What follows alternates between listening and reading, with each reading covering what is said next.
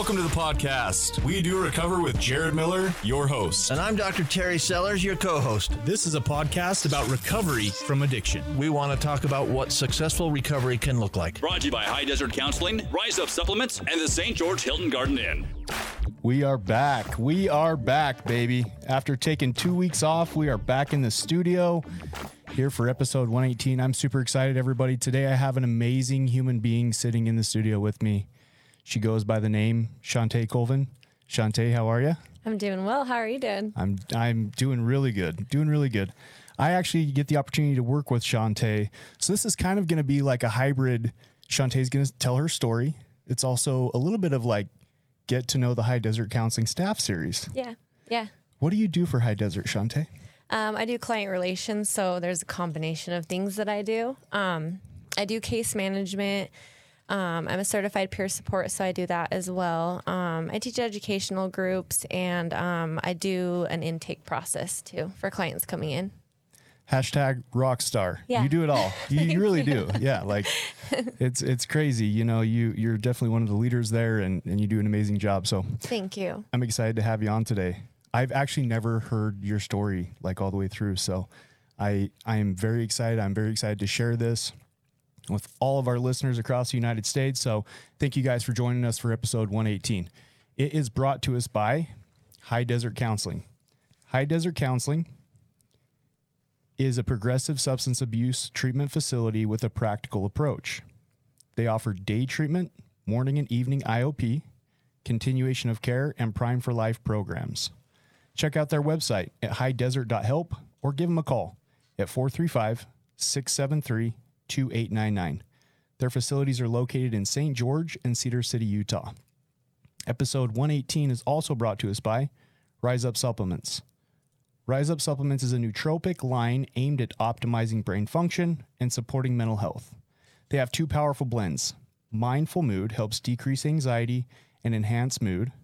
Mind Shift helps increase focus and optimize brain function. Place your order today at riseupsups.com. That's RISEUPS, ups.com. At checkout, punch in podcast 20 to save yourself 20% off. We appreciate both of those agencies sponsoring this podcast. So we usually start off with like some power of now stuff, some positive psychology. Okay. So I'm going to hit you with it, Chante. What is new and good in your life? Oh, let's see. Okay.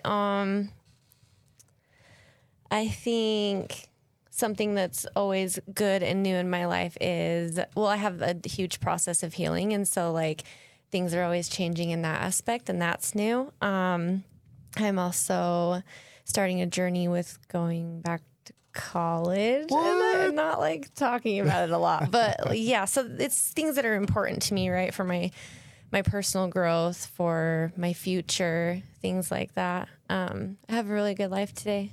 You know, I think I tell you like at least once a week, you're basically already a clinician. You just don't have the right paperwork. I feel that way. So she does a great job with the clients. She does Thank you. really good job running group. And so every week I'm like, man, Chante, you're basically a clinician. You just need the license. I know. So it's cool that you're going back to school to do that. Thank you. I appreciate that. That's super exciting. What about you, Donovan? What's new and good? I don't have a microphone today. So if you guys could see the studio, this guy's been working hard at making some upgrades and some changes. So we appreciate Sean. Yeah, thank you. There he is. The hands. Do that one more time. What is this? It's like zombie hands. Awesome. There you go. There's the guy. Thanks. The man behind the keyboard. Which brings me to a point. If you are watching this on Facebook, just so you know, we also are on every major podcast platform, and we're also on YouTube. So check us out on just all the above. Yeah. Okay, so my new and good is going to be, I got some announcements here. So coming up, we have Talent in the Park, and we have a recovery concert. The two headliners for these events is Joe Nestor and Kalichi. There's also some other talent that's going to be at Talent in the Park and a local artist. It's going to be performing at the recovery concert. Let's just get to it. Their June 3rd is Talent in the Park. That's going to be at 11 o'clock on Saturday, June 3rd. A recovery concert is in southern Utah, so the opposite end of Utah. It's going to be June 4th. It starts at 7 o'clock. Both of these are to raise money for either people to get into treatment centers through Talent in the Park, as well as the recovery concert goes to the Sobriety Foundation, which helps people get into sober living. So if you haven't bought tickets, go to our Facebook page. You can get tickets to either event, whether you're up in Ogden for June 3rd for Talent in the Park, or whether you're in Southern Utah around June 4th, which is a Sunday, for the recovery concert.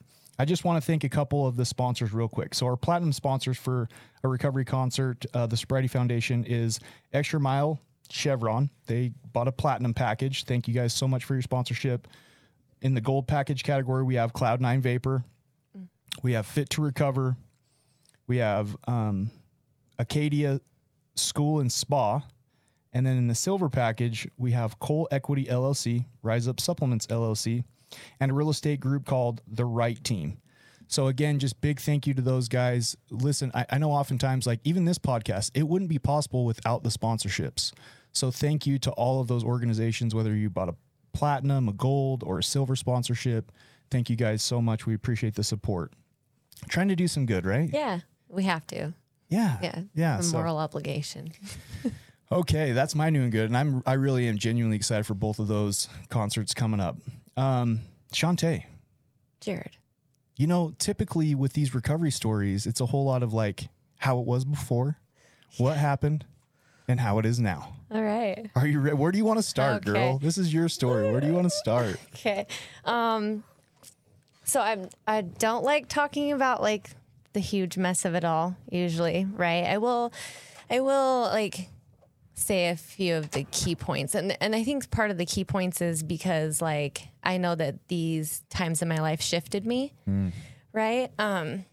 Maybe my recovery looks a little bit different because if I only focused on my substance abuse issue for my recovery, I would literally only be taking care of the symptoms, right? That's genuinely how I feel. And like, so my recovery looks a lot more like managing my mental health and learning how to cope with my feelings and things like that. The root cause of what a lot of people saw was the external stuff, the substance abuse stuff. Right. And listen, girl, I get it, right? I went on Todd Sylvester's podcast last weekend and I shared, and the next day I woke up kind of with a vulnerability hangover. Yeah. So I always say, like, I'm not going to dig, share as much or as little as you're comfortable with. I want you to be proud of this thing when it's done. Okay. Cool. All right. Well, I grew up in Salt Lake. I don't know why I was born there. I mean, there's obvious reasons why I was born there because of my parents, but like typically two people procreate. Typically, it's a story of two people. But you know, I don't really enjoy Salt Lake City. I didn't enjoy the cold. I don't know. I felt like I needed to be somewhere warmer, so I'm happy that I ended up here. But I was born in Salt Lake. We still love all you guys up there. Oh, yeah. And I love to visit. Yeah, and you can come down and spend your money. Yeah. But please go back home and we don't want to go up there in the winter. The cold. We're going to get hate. Yeah. We're going to get hate messages. I'm not really into it. I'm just not, but I grew up there. I lived there my entire life. I've only lived in Southern Utah for just over 4 years now. And I love it here.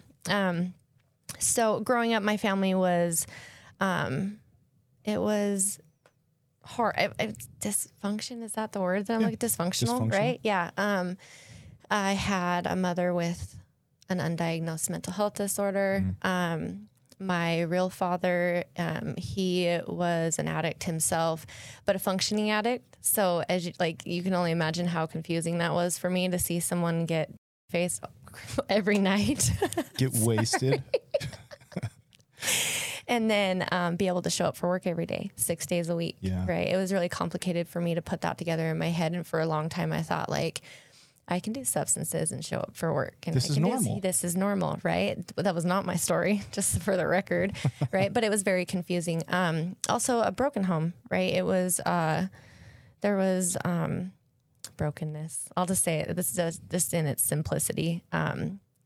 So my ability to cope with things it was damaged from the gate, like looking at how other people coped at things was like a mystery to me. And so I first used substances when I was 15. I started sneaking cigarettes when I was 13 though. So I could tell from a very young age, my real dad, he taught me how to manipulate, right? You're pretty. you can get whatever you want in life, Shawnee. That's what he called me. You know, and show you how to do that. And he did. And, you know, I thought that was really. Were you like stealing the cigarettes for your dad? Is that kind of how he taught you to manipulate, or no, just? I like, you know, when people ask, like, when you first started using substances, Yeah. like I go clear, 15 when I started using like harder substances. But if I'm looking at like even before that, Sure. sneaking around. Nicotine is a mind altering substance. Exactly. Yeah. Okay. So, but no, my relationship with my real dad was complicated, right? I was a daddy's girl.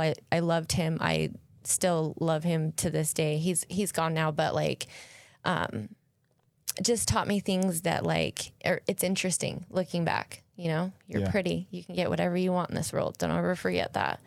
I carried that with me for a really long time. So when I was always interested in that. I was never the popular girl in school, right?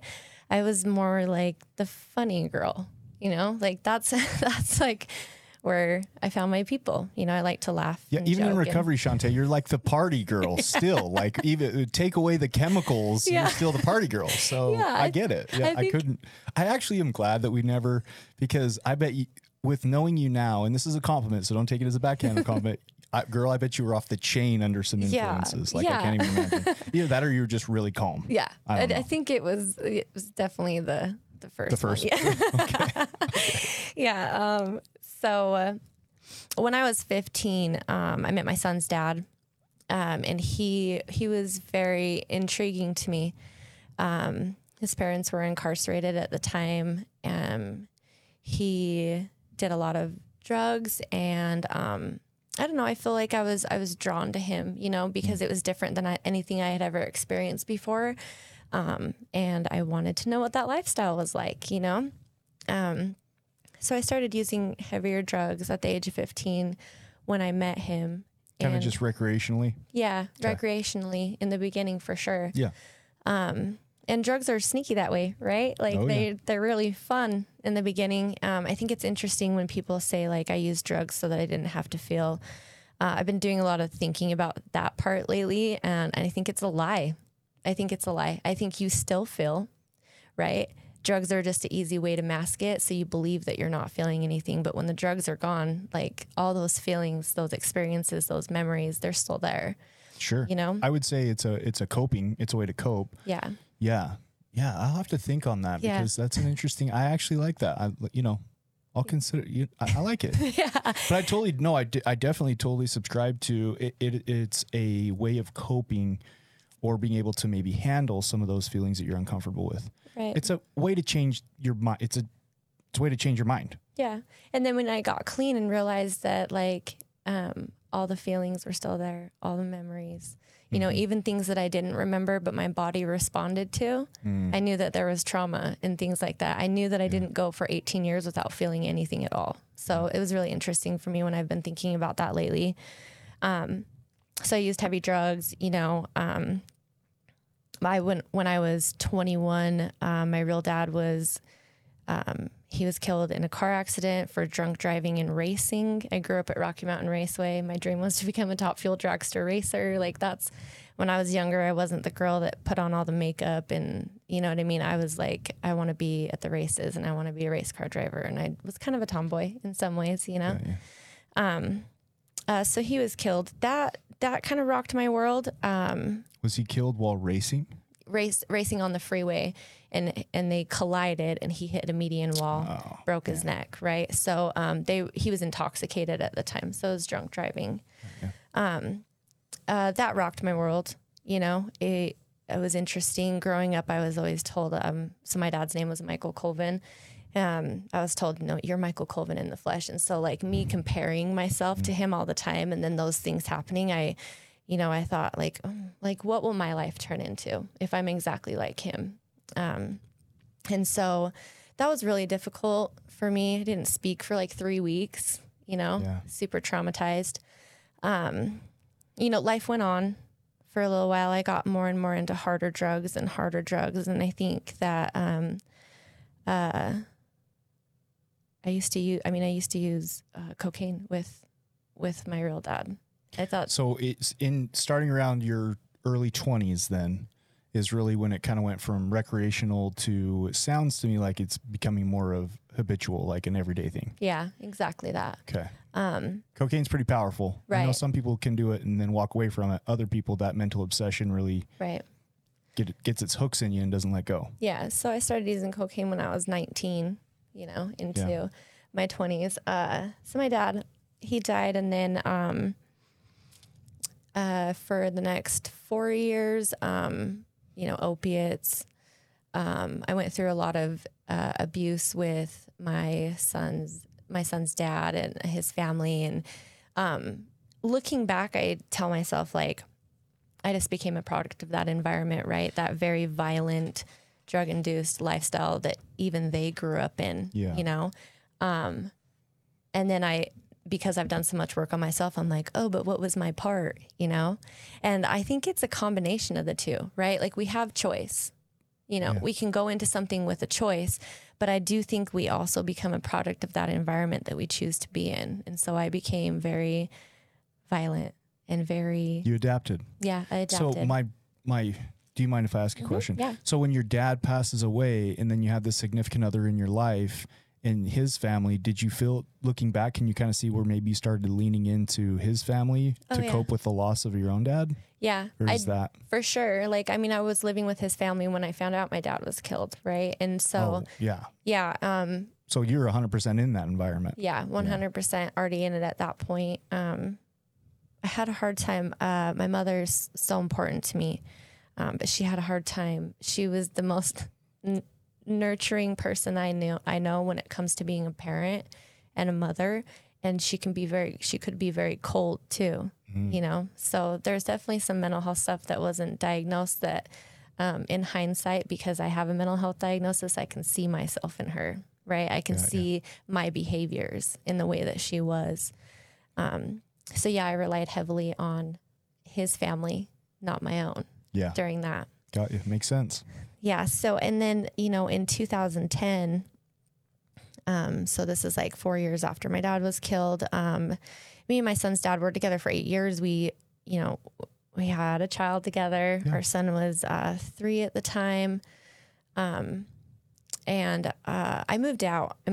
Like, it got too crazy for me. Our house got shot up. Like, I had to remove my child because, those brief moments when you're using where, like, your sanity comes through, like, they're very brief, right? Mm-hmm. I told myself, like, you have to get out of this house. You have to go. This is not safe. Right. Maybe your mother instincts kicked in, mama bear. Yeah. And you're like, listen, for my son, this is not okay. Right. And so I left, and, even though I really loved my son's dad, he didn't really have a chance, he didn't have a chance. And, he was shot and killed over an altercation, in robbery.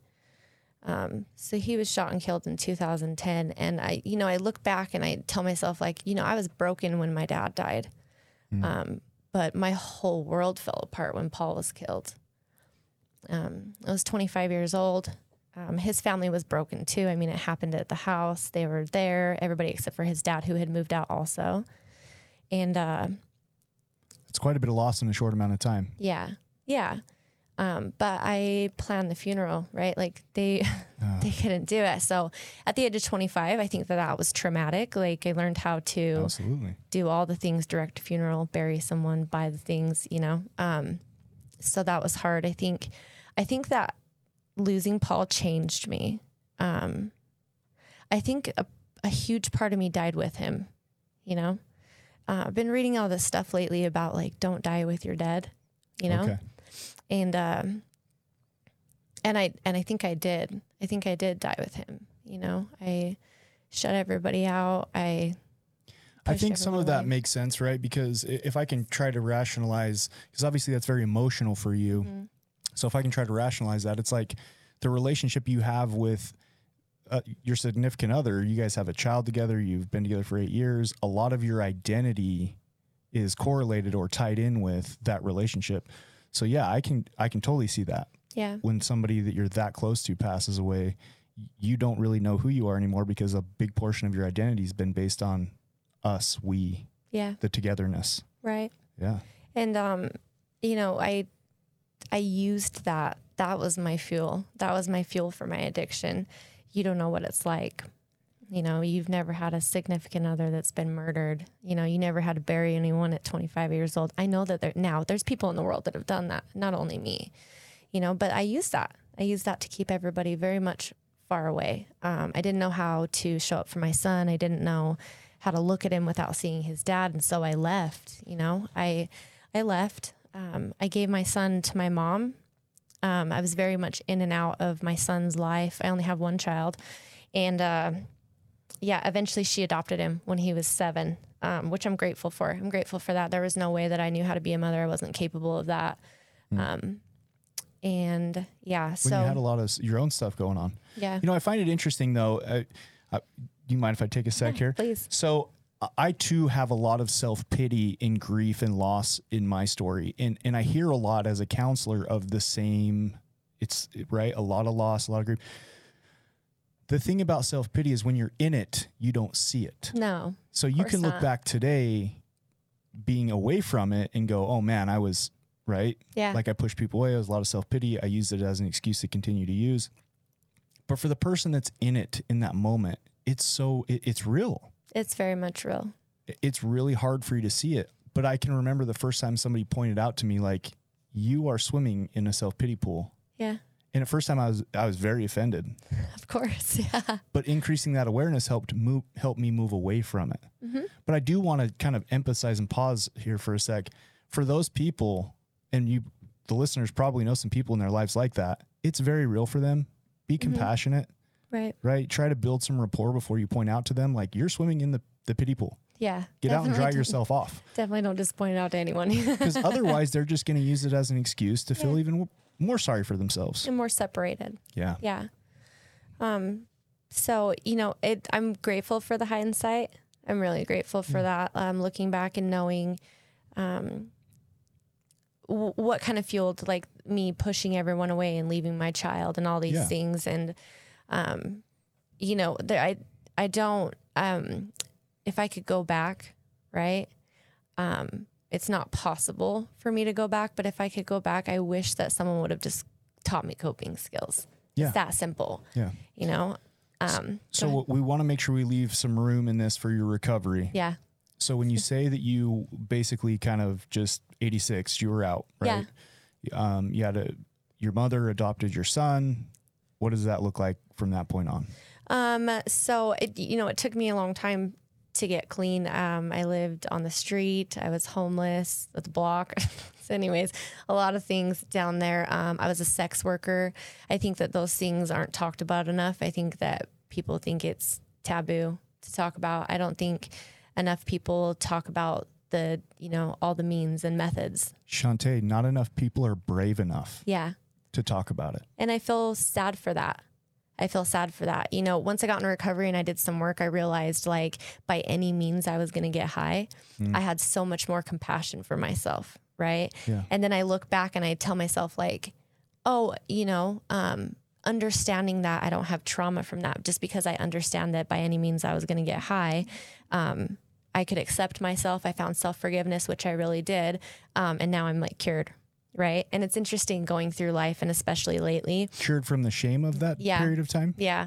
And and I don't feel shameful about it. Right. Well, you're not the same person today. Correct. Yeah. I'm not the same person. And, but you don't realize that. So I got this book that I'm going to start reading and it's called The Body Keeps the Score. Right. Mm-hmm. And it's on PTSD. Yeah. So I didn't realize till actually really recently that like your body really does remember trauma, even if your mind doesn't remember it. Right. Like the way that you react to things.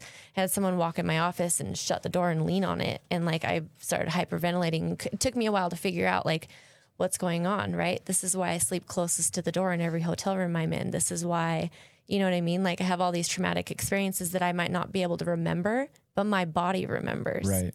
So, I think that part's interesting. Your subconscious goes, hold on a minute, red flag. Something's wrong. We remember a situation like this before that did not have great results. Yeah. Right. And it goes into that fight or flight mode. Yeah, exactly that. the substances, it's interesting. So I'm a part of a fellowship, right? I love it. All my closest friends today are a result of that fellowship. And so I love the recovery aspect. For me personally, though, it's more important for me to... We're going to get right back to that, Chante, after a short little break from our sponsors. But listen, you're lighting that microphone up, girl. Don't lay off. We will be right back after this little break. Okay. You are listening to We Do Recover with Jared Miller and co-hosted by Dr. Terry Sellers. We'll be right back after this short break with more of We Do Recover with Jared Miller. Brought to you by High Desert Counseling, Rise Up Supplements, and the Hilton Garden Inn. High Desert Counseling is an adult outpatient substance abuse treatment facility. We offer multiple services including day treatment, morning and evening intensive outpatient services, continuing care, and Prime for Life. What makes us different is our emphasis on gathering all of the information before enrollment. We do this by offering a thorough evaluation by a credentialed professional. Once we have committed to you and you have committed to us, don't worry, insurance will not dictate your treatment. Lastly, the pretzel effect. We are a brief intervention where we connect our clients to community, mental health, and medical professionals to help maintain recovery for life after treatment. At High Desert Counseling, we strive to be the bridge from active addiction to recovery, community, and connection.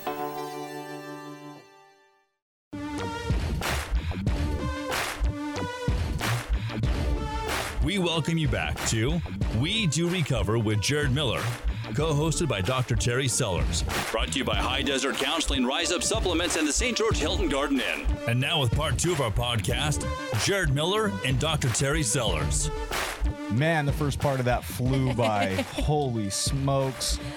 So to kind of catch you guys up today, I have Chante Colvin in the studio. She is sharing her story of recovery. I also work with Chante. She's an amazing individual, just honestly one of the most genuine human beings I've ever met.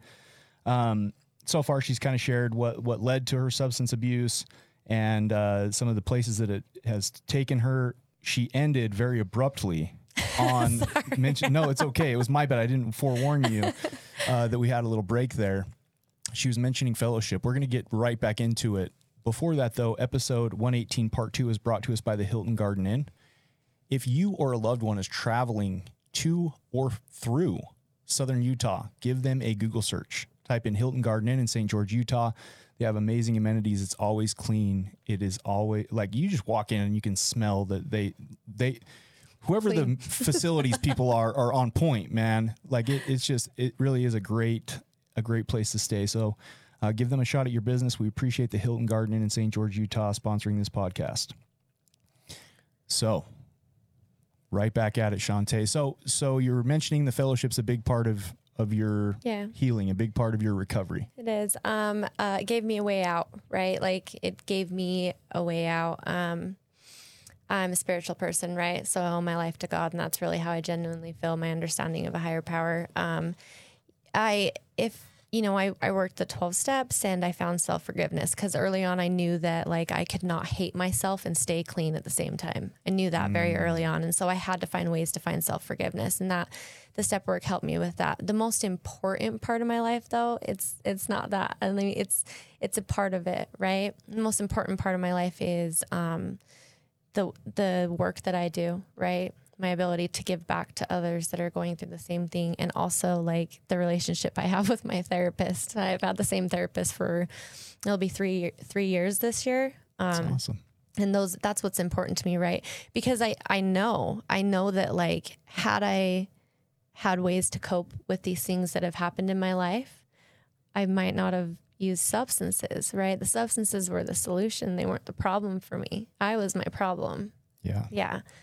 Well, in your environment. Yeah, in the environment. Think that a big part of what I've heard in your story so far is the environment that we're in plays a big part in like our projection in life. You know, in other words, it's crazy to me that you started off, you said you kind of came from a broken home. So maybe, you know, you didn't have the best judgment in men, and I'm not judging you, right? No, but like oftentimes like you're trying to recreate your familia or your family system when you're looking for a significant other. That's just facts, right? Like a lot of people, that's why they say you marry your dad or for men, you marry your mom because you're looking for similarities there. But anyways, the environment you hung out with your significant other, and it sounds like was kind of chaotic and kind of crazy. And there was a lot of substances, which led to substance abuse and homelessness and some of the stuff you've talked about. And then all of a sudden, something had to have happened, because you're talking about recovery today. Right. But think of the environment. You have the fellowship, you have your therapist, you have a job that gives you a pretty decent income, and I did sober living at first too. Yeah. Yeah. I had to do that. What happened though? Right? Like, how did you get here? So, all right. I will say really quickly, like, so the things that like shifted me and changed me, right? When you're on the street and you're working in sex work and things like that. So I was almost beaten to death in 2015, by someone that I was dating. Like within an inch of my life. Right. That changed me. In that moment, I was like, I can't live like this anymore. This is wrong. Right. And I desperately wanted to get out of that. Tried to move away from it, tried to get out of it. And, that world just kind of sucks you in. Right. And then my mother died in 2017. Well, let's be honest. I'm sorry. That's okay. That was a terrible time to stop go ahead. you. I think when people are in that environment, for any listeners that are listening, you have to have resources, because you can't think outside of what your normal is. And so unless there's some type of resource, or unless you know a way out and have support to get out, like you said, your environment sucks you back in. You lost your mom in 2017. Yes. If an organization like Soap to Hope existed in 2015, when I was doing all that stuff, I might have felt like I had a way out, I'm really thankful for organizations like that, the outreach that they do, the help with the sex trafficking victims, all those kind of things. I'm an advocate for Soap to Hope, and I love that part. I love what they do.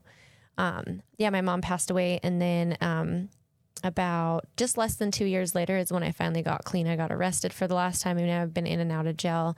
And someone from here who I used to use with in Salt Lake, he came and saw me in a jail when I was 4.5 hours away from home and told me, oh, hey, like, I saw you on bookings and I just wanted to offer you a way out. Do you mind if I give up his information? I love him. Yeah. Daniel Payne. Daniel Payne.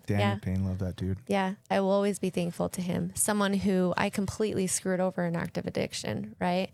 But he had found recovery before me and came and found me and offered me. He planted a seed, those little seeds that it's the work that we do. All we are is planting seeds, right? It's their job to water it and things like that. And sometimes some of us have to, shovel a few more shovels of manure on top of that seed, and have a whole lot more loss and grief and pain for it to start to grow. Exactly. But the first time he came, I didn't take his hand, right? I didn't take the offer. I went back out for 3 months, and I never felt like I was going to die in my addiction. I know that sounds really strange to some people, but I always knew, like, I have a purpose. I just don't know how to get out of this, right? I have no idea what the solution is, right? Yeah. Got out in a 3-month period. I overdosed 5 times, went back into jail, and then I called him, and I was like, I'm ready. I'm really ready this time. You overdosed 5 times in 3 months. Yeah. So when I actually did start dying, I was like, something's got to change. Yeah. Right. So you had a number of eye openers. Yeah. And I think one of the coolest pieces is during that time in your life where you're like, listen, I do not like what's going on anymore. This is no longer fun. This is not the life that I want for myself. Yeah. Somebody who had gone before you came back and offered a helping hand. And I'm so grateful for that. It's the basis of what we do, right? Like, absolutely. Let me show you a different way. It's the basis of this podcast. Really. Yeah. I love it. Yeah. It's important work, it's very sacrificial work, like in terms of like, I feel like that's the right word for it. That's how I think of it. Right.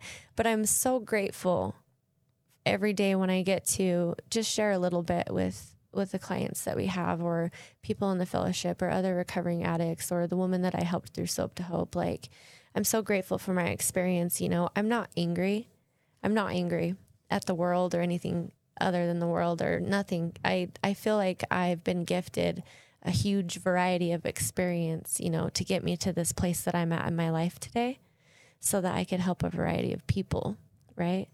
I think too, it takes somebody that's walked through it to be able to sit across from another individual and on purpose build a relationship, build rapport with that person without judgment, without fear. Like you would be surprised when I did intakes, when I was an intake coordinator, I would tell my family, oh yeah, I'm doing intakes. I go and I pick people up at the jail and I take them to rehab. And they're like, aren't you afraid? Aren't you like scared? And I'm like, no, these are my people, man. Yeah. Right? Like no. Yeah. But I'm telling you, for most people that don't really know what this looks like, there probably would be some judgment. There probably would be some fear. Right. So it's kind of cool that everything that that's happened to you to this point makes you incredible at what you do. Yeah. Thank you. I really do believe that, you know. I went through a treatment facility. I did all 3 levels of treatment. I think you can get through treatment anywhere if you're actually willing, sure, you know, and if you're ready. And I was ready. It's the old how method. Yeah. I know this is going to be cheesy. And everybody just rolled their eyes. Open-mindedness, willingness, right? Give it to us one more time. Honesty, open-mindedness, and willingness. And it is important. So my recovery date is March 1st, 2019. I'm so grateful for that date and that opportunity and that I finally surrendered to a different life. You know, I go through life today and I think to myself, like, how did I get here? You know, like, cause when I moved here, I had nothing. I knew that I had to do it on my own. And I don't want to say that I was terrified. I wasn't terrified. I felt challenged, you know? And so I chose to step up, you know, I can get a job. I can take care of myself. I can do this, I can learn how to pay bills. I can build my credit back up. I can get a car, you know? I feel like I feel like I manifested everything by simply telling myself, like, you can do this. You can do this. You're going to have this, you know? I can totally relate. I remember living at a halfway house in Layton, Utah, across from the mall. So great. And we had bunk beds, me and my sober roommate buddy, right? And he scared the heck out of me because he had tattoos from the top of his head to the bottom of his toes. And he just got in 5 years in the state prison. Comforting. And anyways, but you know what, Chante, I would say I was terrified. Yeah. I would lay in my bunk and I would put on music and I would think about the life that I have today. So I totally understand like the manifesting. But I do think that if I'm being completely honest, like some of us are terrified. Yeah. I remember when I graduated my outpatient treatment program, I went to the clinical director's name was Derek, AKA the Iceman. Oh, and very nice. Yes, because he was cold-hearted, man. He would tell you the truth. And you'd think I would be happy because I no longer was getting supervision. You're scared. I was scared out of my mind. I said, dude, I don't know how to do it. I can't do it. How do I do this? Yeah. He said, get a sponsor, go to a fellowship, work the steps, do everything that dude tells you to do. Yeah. He said, honestly, we're just a bridge. We've gotten you to this point. You need a tour guide for the rest of the way. Right. It's crazy how we are different people, very similar experiences. Yeah. Yeah. I think that's beautiful, though. You know, the opposite or the antidote to addiction is connection. And I really believe that. And we have to be able to connect with each other. We have to be able to hear things that we can relate to. And if you can't relate to the situations, I know you can relate to the feelings, you know, feeling alone, even in a room full of other people, you know, feeling lonely, inadequate, all the different things. Yeah. Can you remember when it shifted for you though? Yeah. Because like I can remember I did not want to go to treatment. Well, I did because the alternative to that was prison, right? So I'm like, yeah, let me manipulate this whole treatment deal, you know? And then I can say honestly, for the first 90 days of outpatient, the entire reason why I stayed clean was because I knew I had to pee in a cup. Let's just be real, right? Like, but then like my life started getting better. Like I went to work and somebody told me I did a good job and gave me a compliment. And like I went to the gym and girls started looking at me again. And like, in other words, like, yeah, talk to me about that. What did that look like for you when you're like, man, maybe this is better? So I'll tell you, it was the first time that I moved out of sober living and I found this room to rent in Facebook Marketplace. I ended up living with... So post-treatment. Yeah. Yeah. Okay. After treatment. I mean, yeah, I had just graduated. And so now you have to move out of the sober living house, right? The ones that are attached to treatment. I moved in with this couple And he was a St. George PD officer. Get out of here. Yeah. For real? And she was actually, she understood like my background, right? The wife, they're still my friends today. But that's where it shifted for me. I am no longer on the other side of the law, right? I am a woman in recovery. I work a legitimate job. I can pay for my own place. I have a car, right? And I'm living with a St. George PD officer. What? Like, I'm changed. I'm different, right? That's amazing. And then getting my own place, getting my own thing. And for the first time in my entire life at the age of 36, right? I had my first apartment of my own. I thought it was life changing. You know, it shattered all these beliefs that I had about myself that I'm not capable of anything except for selling my body and messing everything up and not showing up for my kid, you know? You created a new identity. I did. Yeah. You have to shed all the layers and all the beliefs and all these things. You literally get to recreate yourself. You don't have to, you know, you get to. Yeah. I tell people that all the time, you know, you could be any person that you want to be now, right? That's the gift of being an addict and then getting into recovery, right? There's gifts to it. You get to recreate your whole self. You don't have to explain it to anybody. You just get to wake up and decide this is who I'm going to be now. Yeah. You know, and then just be it. And that's life changing, you know, like it's cool. It's cool that you had that experience. It's cool that you were able to, you know, make that transformation. And today you're giving back. Talk to me about Soap to Hope, because I'm not super familiar with Soap to Hope and what they do. And I know that it's a big passion of yours. It's a big part of your recovery. So you got the fellowship, you got your work, right? You got your significant other in your life. You've been able to create this beautiful life. Talk to me about those organizations that are near and dear to your heart. Soap to Hope is a nonprofit. January Reagan, she gave me the confidence to actually speak my truth about my past. When was this? So this was 2022. She asked me to speak at her not for sale event. And I was terrified then. but I did it, right? I got to tell my truth. Yeah. This is how I ended up a sex worker. This is how I became a sex worker, right? This is the trauma that I went through, and this is who I am today. And it's important to have a voice in that. So Soap to Hope does outreach in Salt Lake City. They do. Was that like a public awareness, or was that like a fundraising thing? How did that come about that you got to speak at their event? So she just asked me one day. I had a friend that was in active addiction. And she went up to Salt Lake, and I knew that she was doing the same things that I used to do. And so I reached out to January, because January had contact with her at that time. Okay. And then told her, it maybe just something in passing, like during text, like, yeah, I know because I've been there. That's what sparked the conversation. And then she asked me to speak at the Not For Sale event. That's cool. So they do outreach. They do safe sex kits, safe injection kits. They do hygiene kits. They work with substance abuse. They work with sex trafficking victims. So harm reduction. Okay. What was some of the other ones? So the harm reduction is like the safe sex kit, the safe using kits, right? All that. Needle exchange. Okay. Yeah. Outside of harm reduction, what else is it that the organization does? So they can help people get into treatment, things like that. And then they help sex trafficking victims get out of their situation and somewhere safe, so they can pay for travel to get into a facility, things like that. Yeah. It's really cool when you think about it. That is cool. So if somebody's in that world, kind of like you mentioned, and they don't know how to get out, like you said, they wake up one day and they go, man, how did I get here, and how the heck do I get out? Right. They can reach out to Soap to Hope, and they actually will pay for them to have like a hotel room and get into. Yeah, they can do things like that. I mean, they have their funding and things like that. Like I helped a girl here not too long ago, in January.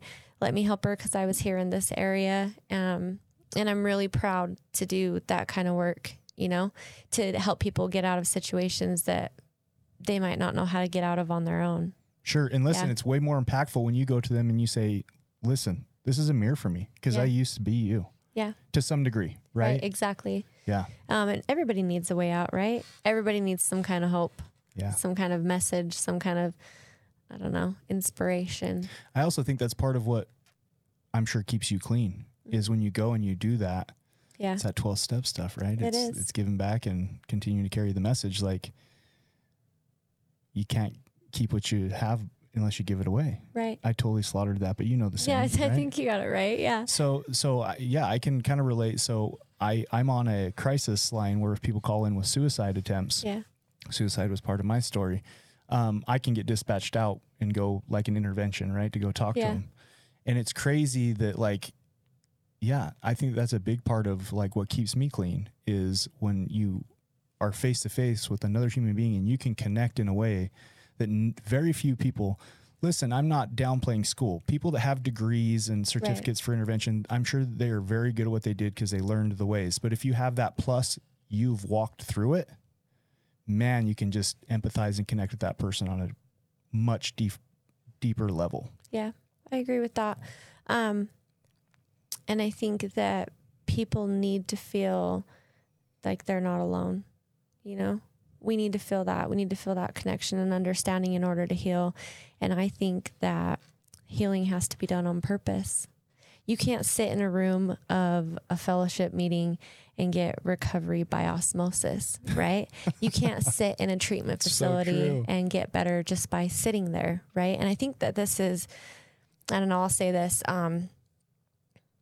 I think most people are afraid to do the work. Yeah. I think most people are afraid to do the work. Why? Because it's going to trigger feelings and emotions and things that they actually have to follow through with in order to get to this other side, right? This other life and me where I don't harm myself. I'm not harming other people, not actively doing those things, right? I can make amends for things immediately. You know, the healing has to be done on purpose. And I think people are afraid to do that. When I got into recovery, I was desperate. Yeah. I did not care what it took. You want me to do all 12 steps? I'll do it. You want me to get a therapist and start working on trauma? I'll do that. Right. I think that that's absolutely valid. I think there's also a degree of learned helplessness. Yeah. Because typically people that are in active addiction have had an enabler taking care of them and doing all the adulting. And I'm not trying to listen. Please don't take this as disrespectful, but it's just it's the truth. Right. Like listen, when I say those people, I'm talking about myself. You know, I had moms or wives or other people paying bills, right? You know, making me food, doing laundry, all the type of stuff, let alone any of that emotional work you're talking about. Right. So I do think it's a combination of they don't want to do the work, and for a long time they've had somebody else doing everything for them, and so there's a degree of learned helplessness there. Yep. I think that's a huge problem, right? For a lot of people, they don't know how, and the truth. For me, in my opinion, right, recovery without the work is just abstinence, right? And abstinence, you're just white knuckling it, and you can still walk around and you can still harm people and harm yourself, right? When I had this weird idea when I got clean that everyone was the same and everybody wanted to be better, right? And then things happened to me, and I'm not like playing the victim, right? Like, but people Some and things, happened to me, and it opened my eyes, right? Like, okay, this is a direct result of someone not being willing to do the work on themselves. So it's not even about me. Yeah. The things that were done again, they're not even about me, you know? Yeah. I felt comfort in that, you know, and it just fueled me to want to work harder. Well, it also shows that there can be behaviors regardless of the chemicals. Yeah. Right. Weird. Back on the whole, like doing the work and the learned helplessness thing. I'm not trying to be cheesy here, but that's honestly what I love about working at High Desert is like we take them by the hand and like, check it out. Here's medical. Yeah. Check it out. Here's sober living. Check it out. Here's an independent therapist. Right. And here's these community resources. So we're actually taking them and doing like, it's like a handoff or a transition. And it's important. Instead of that kind of learned helplessness where, okay, everything's in-house. Right. And then once you're done here, you're just completely done. And that's not bashing on anybody else. I want to be clear when I say that.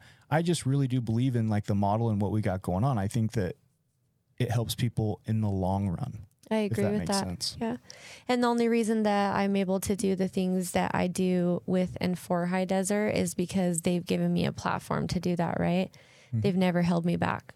They've always given me opportunities to grow. And I think I really appreciate that part of the job, right? When you value someone, they show up differently. Oh, absolutely. It's strange, right? It's in any relationship, you know, when you value that person, they show up differently. When you're kind and understanding and give them a platform for growth, they show up differently. They do different things. It's amazing to watch. Yeah, no, I totally agree with that. We got about 2 minutes left here, Chante.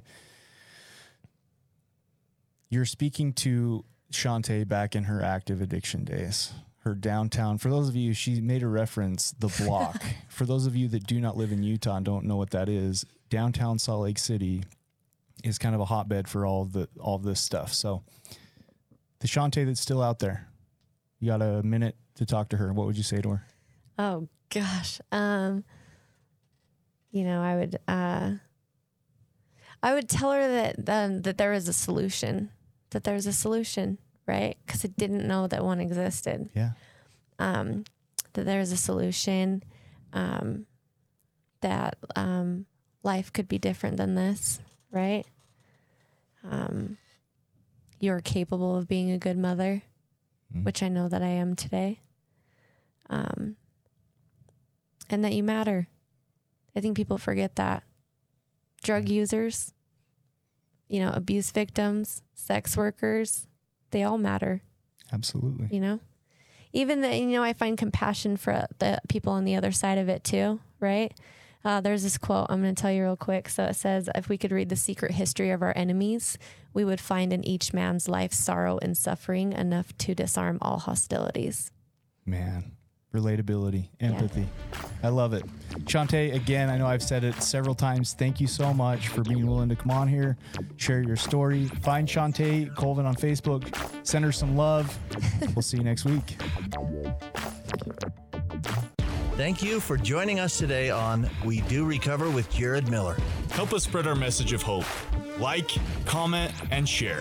If you have any topics or ideas for future shows, please share that on our Facebook page. That Facebook page is We Do Recover with Jared Miller. If you or a loved one needs help, please reach out to us. Again, thank you for listening. Brought to you by High Desert Counseling, Rise Up Supplements, and the St. George Hilton Garden Inn. The views and opinions expressed on this podcast do not reflect those of its sponsors. This has been a production from a podcast studio.